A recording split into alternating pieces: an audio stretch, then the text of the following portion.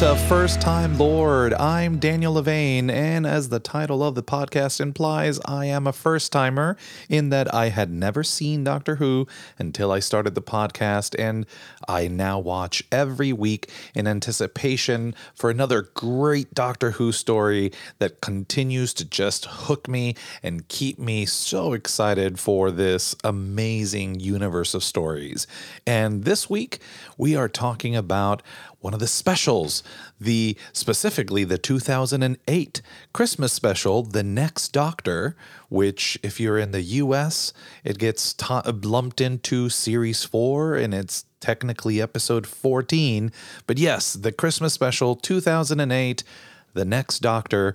And if we're going to talk about doctors and we're going to have a connection to the old doctors, I need somebody with a lot of knowledge, and we've determined that when we're talking old, we're talking Jon Sobel. Yes, thank you so much for having me. Oh my gosh. Glad to be here again. Christmas is my favorite type of Doctor special, so I like to do these with you. It is almost a requirement at this point. Right. We have to. The fans clamor for it. Yes. But before we talk about... There is a little bit of news that came out earlier this week, or maybe last week. Middle of last week came out that as we knew, as the current run of Doctor Who is happening, where we have Chris Chinball as the showrunner and Jodie is the doctor, and they're both leaving the show at the end of this year, or at the end of the next show that they show. I'm not exact. I don't even recall when they actually are showing it. When they show the next series, that they did not have a showrunner, and they never introduce a doctor until they introduce a showrunner.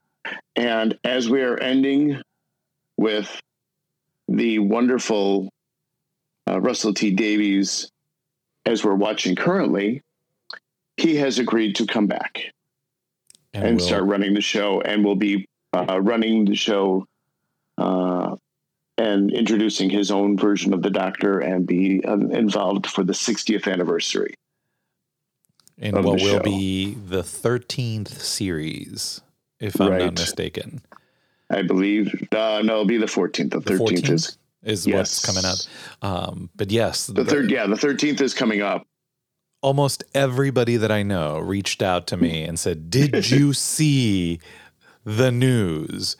And I did, and I squealed in joy because I mentioned last week in my conversation with Ashley that I was getting a little sad because I was coming to the end of, the end of Tennant, but also the end of Russell T Davies. And now I have something to very much look forward to, because chances are by the time I catch up, those series is maybe actually airing. So I might actually watch day and date the new Russell T Davies. So super excited about that. Yes. And we're coming up, obviously, on the Stephen Moffat era as we're doing the Moffat watch. And there's, and I really enjoy this. This is where where they start. He has a very similar style to Russell. And Moffat's episodes have definitely played with my emotions and my brain, and I am both looking forward to, but also a little scared and intimidated of an entire, story arc written by him. Oh yes, it gets really interesting. And just to go even further back to one of the times you and I talked. The episode 42 was Chris Chibnall's, who is the current showrunner, was his first script he wrote for Doctor Who. Oh. So let's keep everything in circle going here. coming back to storylines that you and I talk about. It's all cyclical, the timey-wimey nature of time and space definitely comes back in this one. Wibbly wobbly, timey wimey. Wibbly wobbly, timey wimey. So I love, it starts in that very quintessential Christmas, episode way where, it's definitely setting the time. It is, everything's decorated. There's snow. There's people preparing for Christmas Eve.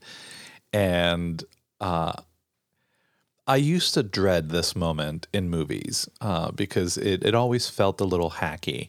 But when this particular moment came up in the episode, I did squeal a little bit with glee, and this is the moment I'm referring to. I'm the doctor. Doctor O! Just the doctor. They said the name of the show. They said it.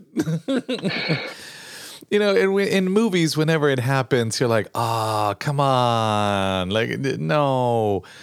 But, the name of the show lends itself to that so much, especially when the character is not named Doctor Who.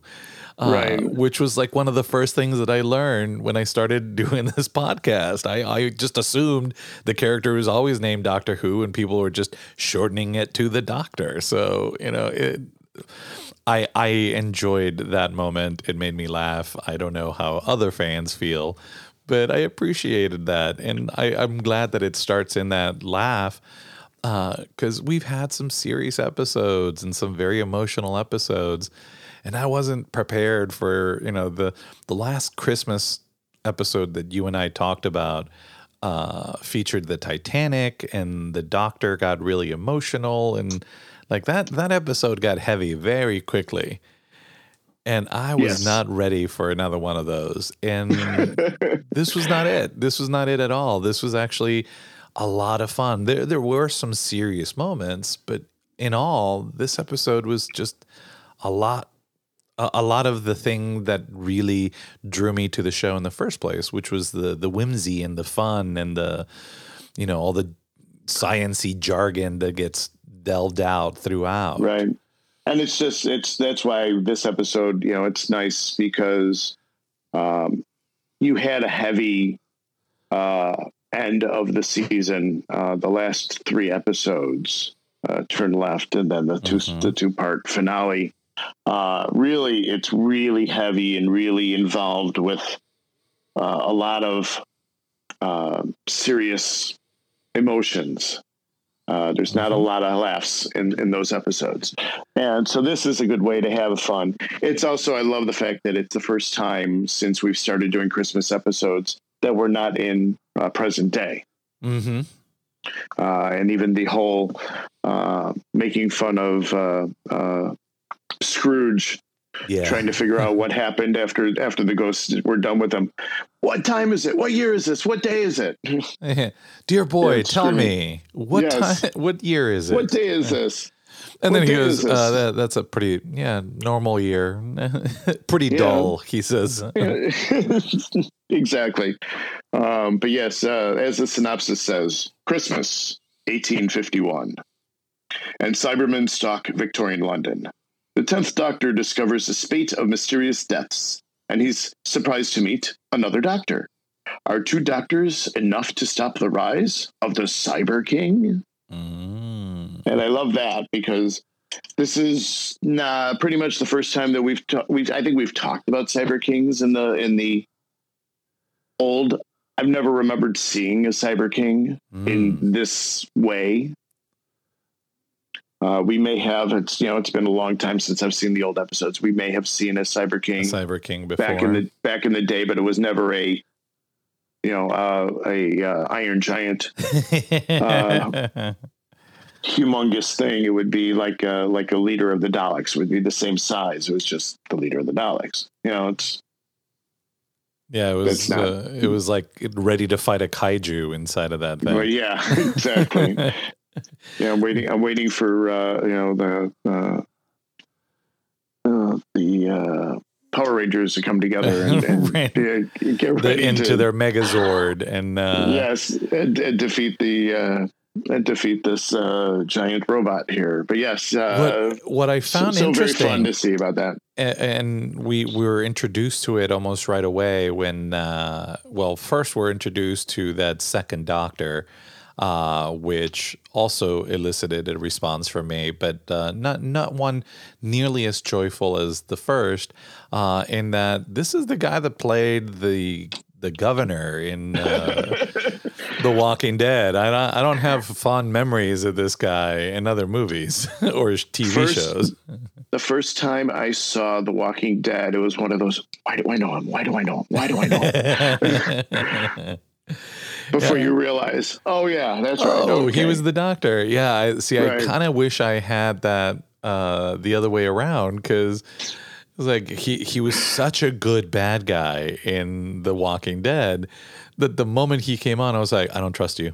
I don't like, I get what you're trying to do, and this is fun, and I'm intrigued because I want to find out more, but I don't trust you. I don't trust you at all. Right. And part of the rumors going around back in the day was they were trying to get a bunch of different actors. They were, I think they threw a lot of red herrings out into the public because the internet was really in its infancy in 2008. You didn't have a lot of things going on. So they kept putting out that this actor was being looked at for the next Doctor, and this actor is and David Morrissey was looked at, and it was leaked to the press that he was being looked at to play the next Doctor. So and he did play the next Doctor. Yes, it was just a one-off, and he was glorious. I mean, he was so much fun that the entire episode, once I got over the fact that, he's not the governor and he's not going to reveal that he's got, his offspring is a zombie kept in a cage inside his house. I was pleasantly surprised by his way of approaching the issue. He was clearly trying to arc back to a different era of Doctor. But I love that even in what were those cylinders? The info stamps. The info stamps. In one of the info stamps, we actually see like previous Doctor Who actors. I was trying to use the proper terminology because sometimes it evades me. Not incarnations, regenerations. So, yes. The fact that we saw like the original Doctor Who and the other, several other regenerations, including Eccleston and Tennant himself, I thought that was kind of cool. And for a split second, I did think, oh, maybe he is the next Doctor, forgetting that I have the advantage of hindsight here and knowing that he won't be the next Doctor. But for a few minutes, I was actually wrapped up in the whole thing, and I thought, ooh, this could be. And the idea that the Doctor accidentally stumbled upon himself in a timeline was kind of an interesting concept. Right. And they played around with it a lot in the old series, where they would team up. 2 or 3 Doctors would team up. There was the 3 Doctors special. There was a 4 Doctors. There was a 5 Doctors. Wow. But by then, there's, different actors, obviously, David Bradley picked up, for the original Doctor. His name is escaping me right this second, but it'll be to me in a minute. That, because that, he could only do so much, and David Bradley's done his own, stuff and all, he's very well known in London and other things. He's also a Harry Potter, alum, as David Tennant is as well. All right. So there's, they've had, there was definitely having multiple Doctor episodes is something that is not a surprise. So, again, there was a whole question of, okay, we, especially when you're looking at it knowing that we have Matt Smith coming up, but he still could do it. Mm-hmm. They could still pick him up. He's still a great actor. Mm. You know, he could be Russell T Davies' next pick. Ooh. So we just don't know. But yes, he's now in the storyline. There's not really, it's so hard to say, you can't really say canon because the way that the wibbly wobbly, timey-wimey stuff works, mm-hmm. there is no true canon because everything gets rewritten anyway. But there are, you know, one of the things, and we talked about it many a time in the podcast, but the causality of things does move throughout and permeates throughout the episodes. So yes, things can happen, but they take a toll on the characters, and there is a price to be paid across the continuum of the storyline, which there's a little bit of that, and we'll get to that in a minute. But going back to some of my favorite moments, like I said, the reason and sort of the expectation that I had when I started watching Doctor Who was that it was going to be, you know, this very hacky, very like cheap sci-fi show. And of course, you know, it's turned out to be significantly more. But there was a moment in this episode that definitely arced back to that, when the new Doctor, or I guess the Victorian Doctor, takes the real Doctor to his TARDIS, and they have this exchange. There she is. My transport through time and space. The TARDIS. You've got a balloon. TARDIS. TARDIS. It stands for Tethered Aerial Release, Developed in Style. Do you see? I love the fact that for him, TARDIS was something completely different. Oh, yes. Even though he addressed it as the proper acronym. Oh, yes. But, you know, for him, it was a balloon, which was one of the things that I enjoyed about this episode is throughout it, there were all these themes that were very recognizable to me. And of course, that moment, very reminiscent of The Wizard of Oz. And, you know, the wizard traveled to Oz in a balloon, you know, taken by, you know. So there were moments like that, or, you know, the moment where we see all the children being taken in to be used as slave labor, you know, was very reminiscent of Indiana Jones and the Temple of Doom. Right. You know, there were a lot of sort of motifs and themes that were very familiar to me from other pop culture. And as always, you know, there's that comfort that goes, okay, this is something I know. This is something I understand, and it made the episode that much more entertaining for me. Yes, it's so much. Yeah, it's you know, a really good story will borrow aspects of other stories and not improve on them, but not make them a joke. Yeah, and it definitely did not. You know, with the kids, it made sense what the kids were doing. It made sense about the balloon because it is 1851. Yeah. So there's a lot of, you know, storyline in here that you can definitely have the feels of other stories without it, you know, being that in your face. We're stealing from this, and it didn't even feel like stealing so much as it felt very much like affectionately borrowing themes and elements from other things to help tell this narrative, which, you know, like we said, it was kind of a very interesting narrative to have this very strong-willed woman in that time. You know, I wish the only thing we didn't really get in this episode is really enough time with her, because she seems like a very interesting character. Like, for a second, I thought that she was somehow channeling like parts of the Master. Like she had some sort of familiar relation to the Master, because she definitely had sort of an air of, I'm going to be significantly more menacing than these men give me credit for. And sure enough, she turned into that. Absolutely. Her name was Mercy Hartigan. And in the Doctor Who commentaries, Russell Davies described her as a victim of abuse, but didn't say exactly what her social standing was. Otherwise, other than noting the importance of her scarlet dress. And then the quote: I'm talking quite discreetly around this because there are children listening and watching, and there's only so far I should go. He also added that she was a powerless woman who's been in servitude or far worse all her life. And in order to transcend her past, she effectively becomes a man, becoming the Cyber King, that she has to go through the extraordinary process because she is so damaged.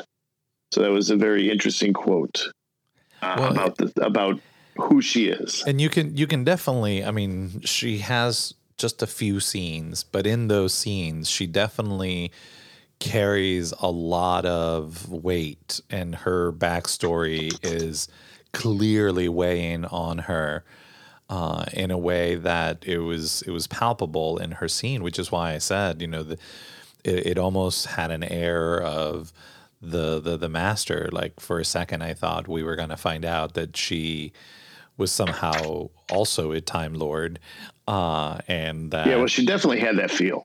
Right. You know, not knowing what was going on and the story not completely unfolding in front of me at that point, I thought, you know, if there's another Time Lord that the Doctor is working with, maybe somehow, you know, there is another Master out there, and that's, you know, the Master to that Time Lord as the hit, you know, that our Doctor's Master was. So I enjoyed her very much, and I felt like she got a little shortchanged. Like I wish there had been a little bit more about her, because she was really interesting. And that's the mark. As I keep watching different shows, especially with characters that you're not supposed to like. Yeah. And the more that you hate them, you realize, well, I really hate that character, which means that's really good acting. Right. She really, you know, she was great. Yes. Which, you know, there was a moment, as fun and frothy as this episode was, there was a moment where, and we've talked about this before in a previous Christmas special, the Runaway Bride, when we see the Doctor's dark side, and, you know, it's thanks to Donna that he snaps out of that. And here we see an exchange where it could be leading to that darker version of the Doctor. And let's listen to that exchange. What do you make of me, sir? An idiot? No. The question is, what do you make of me?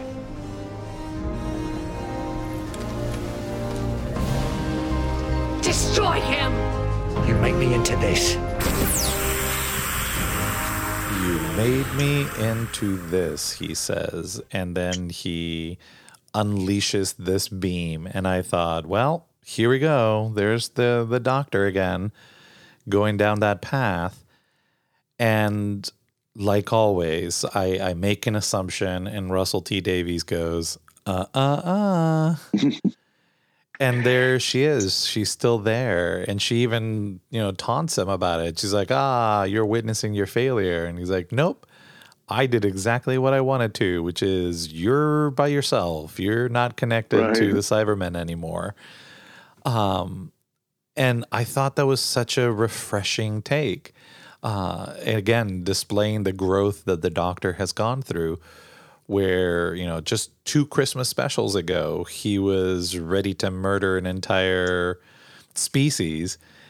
And himself in the process. Right. And now, you know, he's like, I don't want to do this, but I'm going to show you. And basically, you know, she's going to destroy herself. Yes. And, you know, that's a lot of villains fall that fate. Mm-hmm. Not literally fall, but she obviously not literally fell, but you know, but there's a lot of villains that, you know, are too overconfident. The old joke of Indiana Jones, going back to Indiana Jones, the first movie, Raiders of the Lost Ark, is that Indy truly doesn't have to be in the movie for everything to happen the way it did. So it was, the villains tend to be overconfident in what they're doing and fall the fates that villains do. And the old adage of give them enough rope and they'll hang themselves. Yes, exactly. And that's exactly like, I liked seeing that aspect of the Doctor and sort of playing with that similitude of, this is a place that we've seen this Doctor be at before. And the last time he was companionless, he was that version. And here we are witnessing or about to witness that. And instead we see, no, he is definitely the kinder, gentler Doctor, and he has learned from his past. And it was great to see. Like we mentioned a little earlier, the causality of things does have repercussions across the storyline, not just for one episode or for one specific story arc, but for the entirety of it. So I really appreciate that. Yeah, well, you have to. I mean, it's the point of, obviously, Doctor Who is a show for all ages, but you can't reset everything back to the beginning after every episode, because you don't get growth. And you need to, if you don't have character growth, you're not going to care. Right. It's not a cartoon where you just expect people to be what they are. Yeah, that's one of the jokes of SpongeBob, is that at the end of every episode, no matter how crazy it gets, at the end of every episode, everything is back to normal. Right. And then you start over again. There is no growth because everything starts brand new the exact same way. And that was TV for a lot of years. Even episodic television in the 80s, they would occasionally have certain story arcs that had ramifications, but inevitably everything went back to, yep, everything is fine, everything is safe. The A-team always got away and they always started in another town doing a similar thing, just in a different place. Michael Knight always ended up in Kit, and he always ended up riding off into the sunset, And seemingly there was never any change to those characters. Those characters pretty much stayed the same. So I appreciate seeing a show that takes the freedom and the gumption, to actually put its main character through some stuff and then have those scars live with the character, which leads me to one of the final moments in the episode. But a very poignant bit of dialogue that I'm going to let you listen to. All those facts and figures I saw of the Doctor's life, you were never alone. All those bright and shining companions, but not anymore. No. Might I ask why not? They leave? Because they should, or they find someone else. And some of them forget me. I suppose in the end.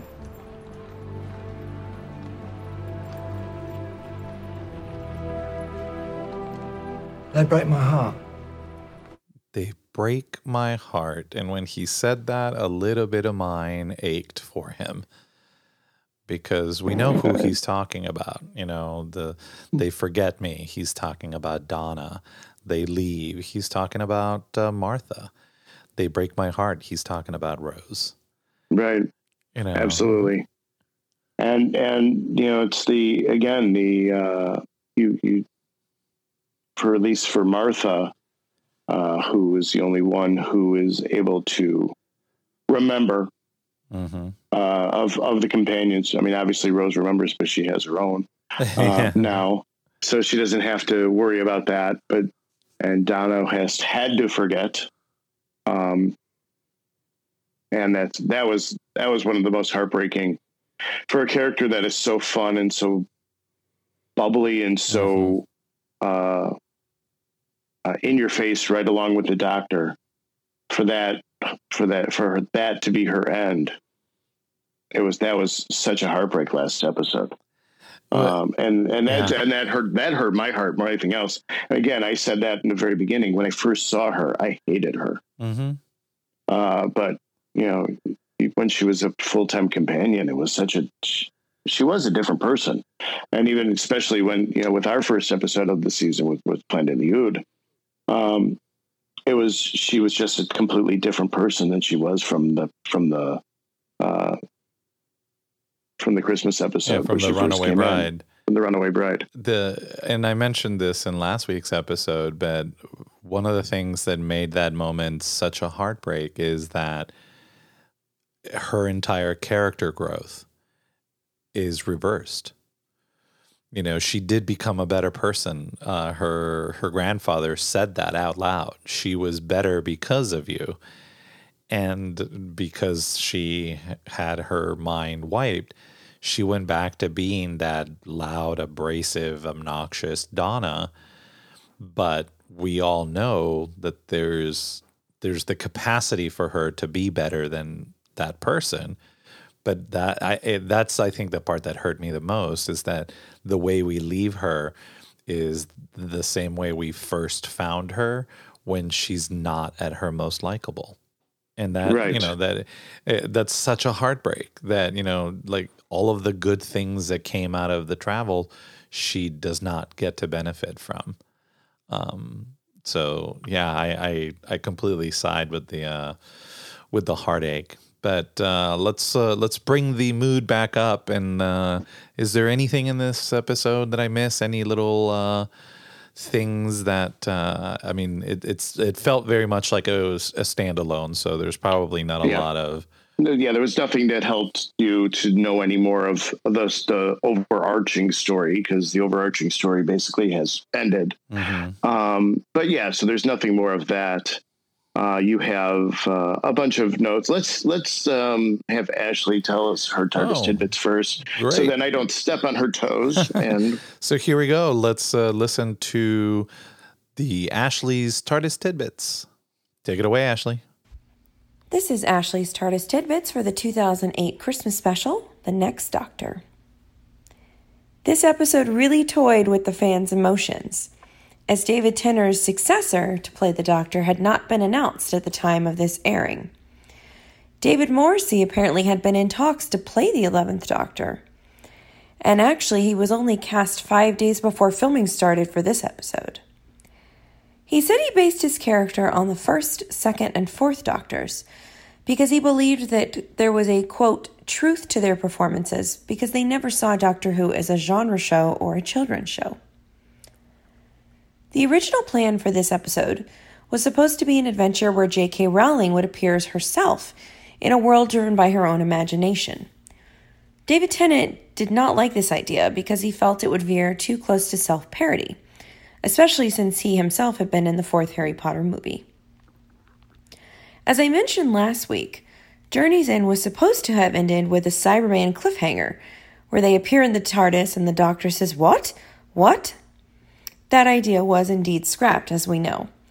If they had kept it, we would have seen the two Cybermen at the beginning of this episode vanish from the TARDIS, and the Doctor realized they were falling through the time vortex, and he would then follow them to Victorian England, where our story begins.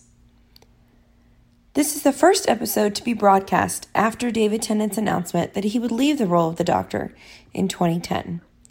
It was also the final episode to be filmed in standard definition, beginning with the next episode, Doctor Who moves to high definition. If you look closely, you'll notice that the Cyber Factory set is actually the Torchwood hub from Torchwood. Russell T. Davies says that he attempted to make Jackson Lake's companion Rosita a combination of Rose and Martha, so that she would already feel like a companion to us before she had even done anything.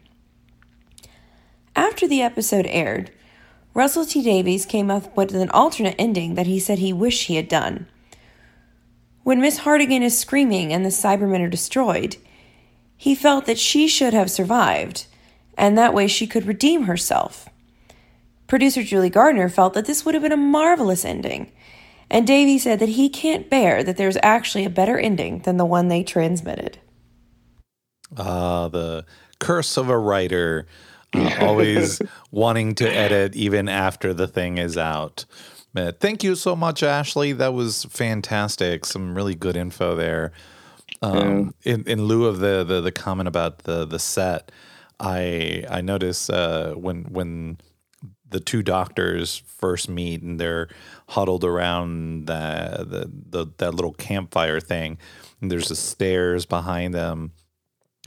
I swear that looked like the same set that they used for the Shakespearean episode, the Shakespeare Code. I'm sure it was. It looks so familiar. It was like, I bet that's got to be the same set. Yes. But so what else do you have to fill out the wonderful tidbits? Little things. So again, going back to Rosita, which we were just talking about a moment ago, which is the doctor's, the next doctor's companion. Rosita is Spanish for Little Rose, which I love that because obviously you have Rosita in there, who is, I'm not even going to try to pronounce his name. We'll put it in the show notes if anyone wants to look at that, because that's not going to happen.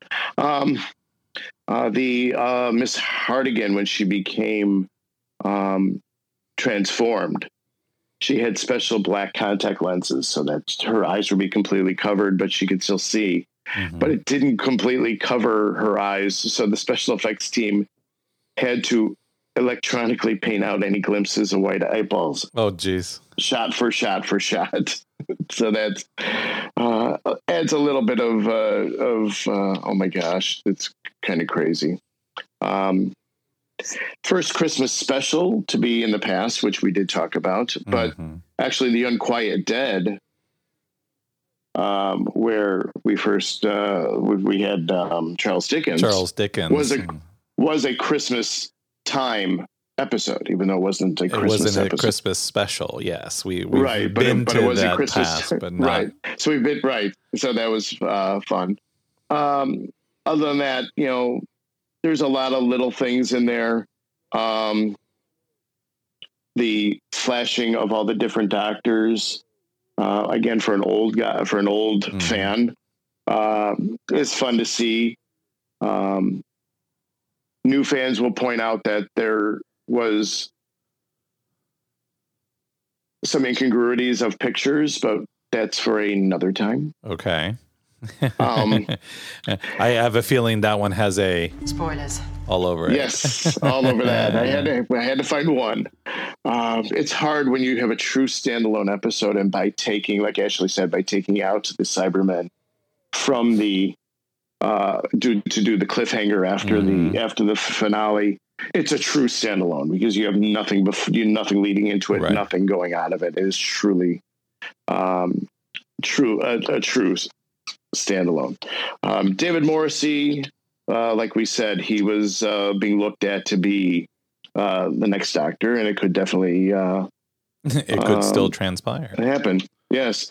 Russell T Davies originally had a couple of titles for this. It was originally the Two Doctors, but a Sixth Doctor adventure where he ran into his second incarnation was named that, so he couldn't use that.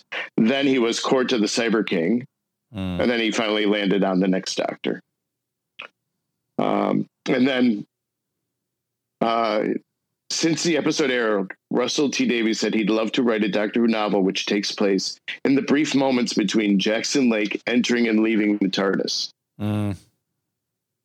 Meaning that when he actually walked into the real TARDIS and seeing the bigger on the inside, he would love to have said that they could have that the Doctor could have run in and said, let's take a real adventure and write a story about that, and then take him out at the exact same spot and go to dinner.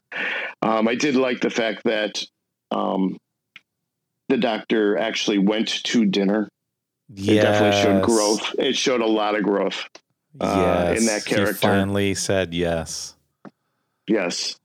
And that Jackson Lake is at least the third person to know all of the Doctor's faces, other faces. One of them we've met and one we haven't. The one we've met is River Song. The other one we have not yet met. Oh, interesting. So we will keep that. That's part that's of not the a spoiler. Spoilers.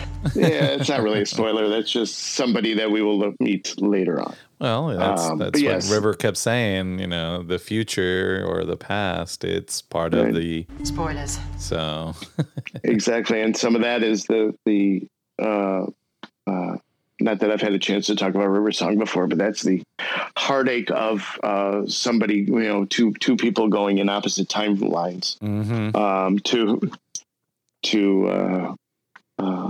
realize that when one's journey's end, the other one's begins, and that's it's such a heartache Moffat. Story that you start Moffat. right away, and it's Moffat. I'm telling you, he ripped my heart and mind out with that one. Yes, but I do love her, and I've loved her forever. Alex Kingston has been a favorite of mine. Before this, she was on ER. So I loved her then, and not yet met her. That's still a hope. We're still working on that. When conventions do happen again, I know some are happening, but when real conventions are happening again, and when you don't have that Chicago, plexiglass in between you, and when they come to Chicago, then we'll have fun with that. There you go. Well, I did have one question, and that is we're introduced to the Cybermen again, which we've seen before, but we're also introduced to like the Cyber Dogs, or the Cyber Ape. Oh yeah, there was the Cyber Shade. Cyber Shade. Okay. Yes, and that's don't get used to that. Okay, that was like a this only happens in the past kind of thing. Kind of, yes. I don't ever remember seeing them before or since. Oh, well, maybe they were affected by falling through the void. Maybe that was the storyline there. But yeah, I thought it was kind of interesting, and there's that whole chase scene with the rope. Oh, that was that was the where you have to, it's a traditional. Let's go all the way back to Rose, where she's the one who causes the Auton to go into the lava to melt away, and it's a companion that saves the day. And this is Rosita cutting the rope so that they don't fall to their deaths. And then they just get up and start laughing like lunatics. Like, this was a great adventure. And she's like, "Are you guys crazy? You could have killed each other." Like, yes, we could have. Yes, and that was the point. But so yes. So great to have you join me for another. It seems like the Christmas specials don't necessarily always have to have huge revelatory involvements with the rest of the story, but there's always something. There's always it's always fun. There's always a part of these Christmas specials that you go, oh wow, and this one was no different. The idea that the Doctor has changed, and that he is a little gentler, and that he is definitely still hurting from the events of the previous episodes, and that it breaks his heart. Gosh, and that he goes to dinner. I love that it ends with him going to dinner. Absolutely. So he finally gets that Christmas goose. Right. And then we go to, then we'll go into a couple of specials, and then we'll be right back with the next year's Christmas special. Yep, we have a big Christmas special coming up, so I'm looking forward to it. But thanks as always for joining me and bringing in your wealth of knowledge and your copious amounts of notes to enrich the episode even more. Yes, my pleasure. Thank you for having me yet again, and we will do this again in a couple weeks. I am very much excited for that, and thank you, dear listener, for once again joining us for a first-time Lord. As always, if you would like to participate in the show. You don't have to be just a silent listener. You can participate by commenting on this episode or any previous episode by going to firsttimelord.com. You can find, like I said, all of the episodes posted online there. While you're there, you can visit the merch store and support the show that way. We've got some cool stuff there. Or if merch is not your thing, you can click on it just completely blanked on it. You can click on the Patreon link that will take you to my Patreon page, or you can search for Daniel Levane on Patreon and become a supporter of the show that way. Or the most important, and I think the most fun way that you can support the show is share it with somebody else. I'm sure there's somebody else in your life who would be into Doctor Who if only they were cajoled into it like I was. Because I've got to tell you, I don't know that I would have done this had it not been for my friends who kept constantly asking me. And at the end of the day, I'm glad I did, because I get to have awesome conversations with some amazingly knowledgeable people. And the conversations that I've been having with you, dear listener, as you comment on the episodes, has been fantastic. So share the episode, go to iTunes and leave a positive comment there. That way the algorithms can pick it up. But I'm out of time this week. I'm going to jump into the TARDIS and head on into another sort of adventure. See you all next week, everybody.